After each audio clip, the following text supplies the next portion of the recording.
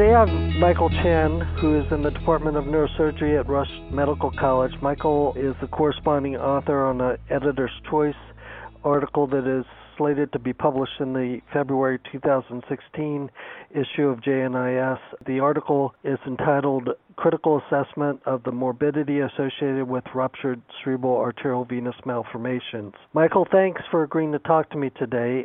So what induced you to undertake this study? Well, thank you, Rob, for the invitation to participate in this podcast. I've been a very avid listener, and it's really nice to have this opportunity. I'd also like to first recognize Monica Majumdar and Lee Tan for their very valuable contribution to both the data collection and analysis for this study.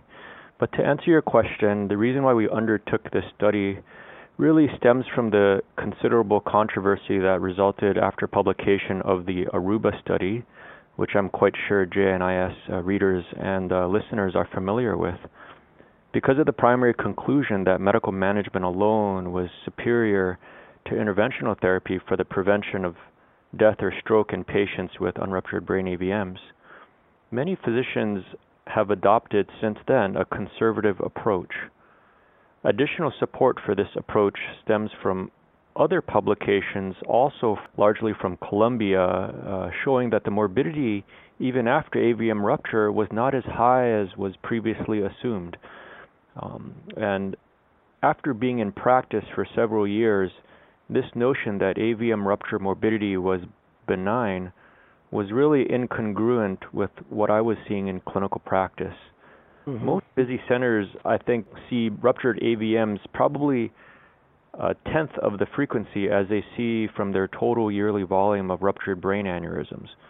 So I think it's difficult to rely just on anecdotal thoughts, and I thought it was important for us not only to systematically study a cohort of ruptured brain AVM patients over several years here at Rush, but also do it in a more detailed fashion than what was ever done before. I think these findings, could have potentially important implications that can challenge not only our prevailing wisdom regarding AVM natural history, but probably more importantly, help better inform physicians to take better care of our patients. Can you talk to me a little bit about the design of your study, how it was set up? Sure. It was a fairly straightforward retrospective medical chart review of all patients admitted to Rush with an ICD-9 code of 747.81. We excluded those with dural arteriovenous fistulas, cavernous malformations, and developmental venous anomalies, as well as those who had been previously treated or who had prior rupture, which left us with about 51 subjects with incident AVM rupture. And then we looked at several radiographic variables, 40 in total, in highlighting the hemorrhage location, whether it was parenchymal, intraventricular, or subarachnoid. We also evaluated if there was midline shift, some catheter angiographic findings.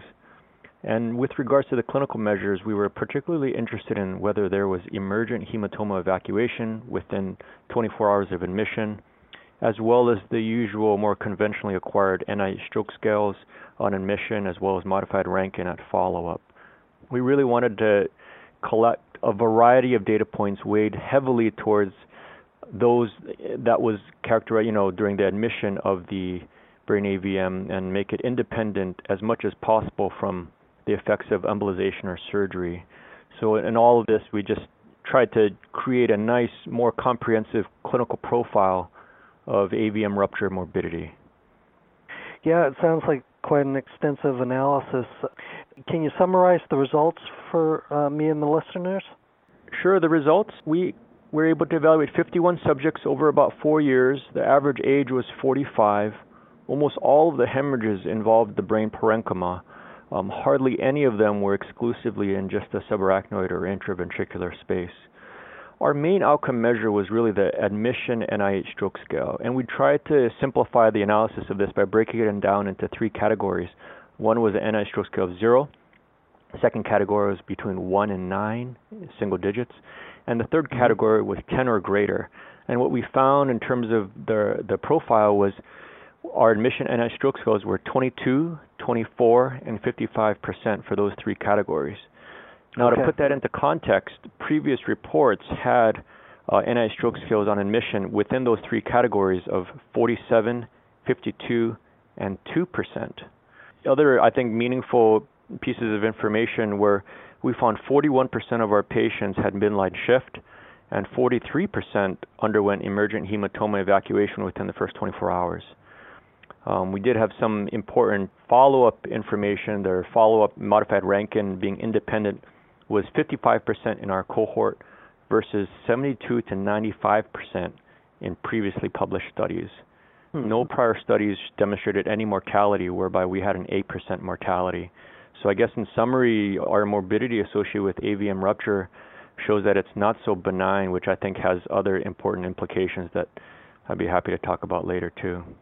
Do you have an explanation of why in your cohort, the initial morbidity and then also the mortality was greater than some previously published series? Yes, this really was the essence of our study. We wanted to report what we personally observed, which seemed very different from what was published. I think one difference perhaps was that the average age of our subjects evaluated was about a decade older than a previously published cohort, but it still was only an average age of 45, so not that old.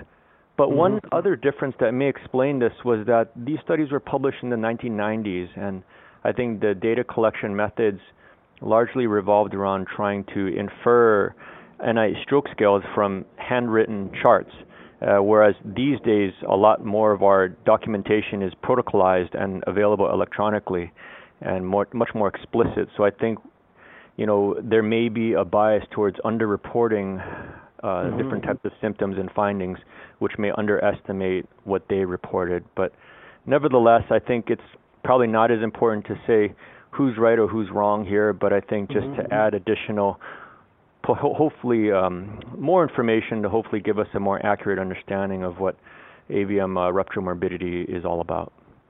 Okay. I found it interesting that, in your cohort there seemed to be an inverse relationship between deep venous drainage and clinical morbidity. Certainly deep venous drainage is thought to be a potential factor in increasing the risk of hemorrhage, but at least in your series it seemed to have less morbidity. Do you have any theory to why that might have been found? I think that for this particular relationship, it was more so a trend. I think our sample size is likely too small to draw too strong of a conclusion, but I think you bring up such an important point that I think what would be helpful for future studies, particularly if we get larger sample sizes, is to try and identify anatomic features such as deep venous drainage or AVM size or location or proximity to the ventricles that may be associated not just with rupture risk, but with higher morbidity rupture versus benign patterns of rupture. And I think that may have very important implications down the road. Okay. So as you mentioned, in your series, the initial morbidity seemed to be higher than other previous series. What about you guys also looked at intermediate outcome of patients. Any information that you got from that? Yes, as one would expect, I think this particular outcome measure potentially could be influenced by the effects of the treatment, surgery, or intervention. But nevertheless, we still found that only 55% of our 47 surviving ruptured AVM patients were independent. And this was on an average about 6 months out from their admission, whereas the Columbia studies or other studies that publish on this topic showed 70 to 95% of those were independent at office follow-up 3 to 6 months out. So I think it's still the severity of the morbidity on admission likely carries through towards the outcomes. But yeah, those are what we found. And then you mentioned early on the Aruba trial. How would you place your study in the context of the Aruba trial findings? Sure. I think the results of our study may serve to slightly clarify one of the many important variables in the decision-making process and how to go about managing an unruptured AVM patient, much like what the Aruba study was designed for. I think, of course, if our findings were such that the AVM hemorrhages were basically benign, there'd be very little reason to consider any type of interventional treatment for patients for AVMs that haven't ruptured.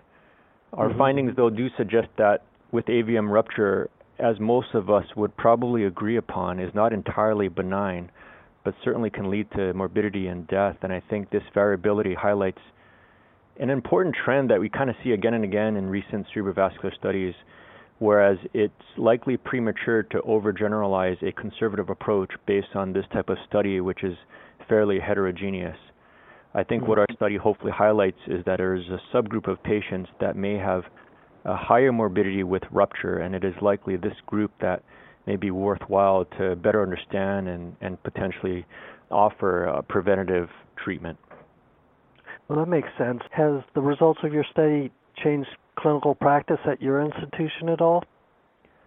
It hasn't directly influenced our current approach for decision making, but I think it certainly has provided momentum for additional clinical studies and research. What do you see as avenues for future research concerning this topic?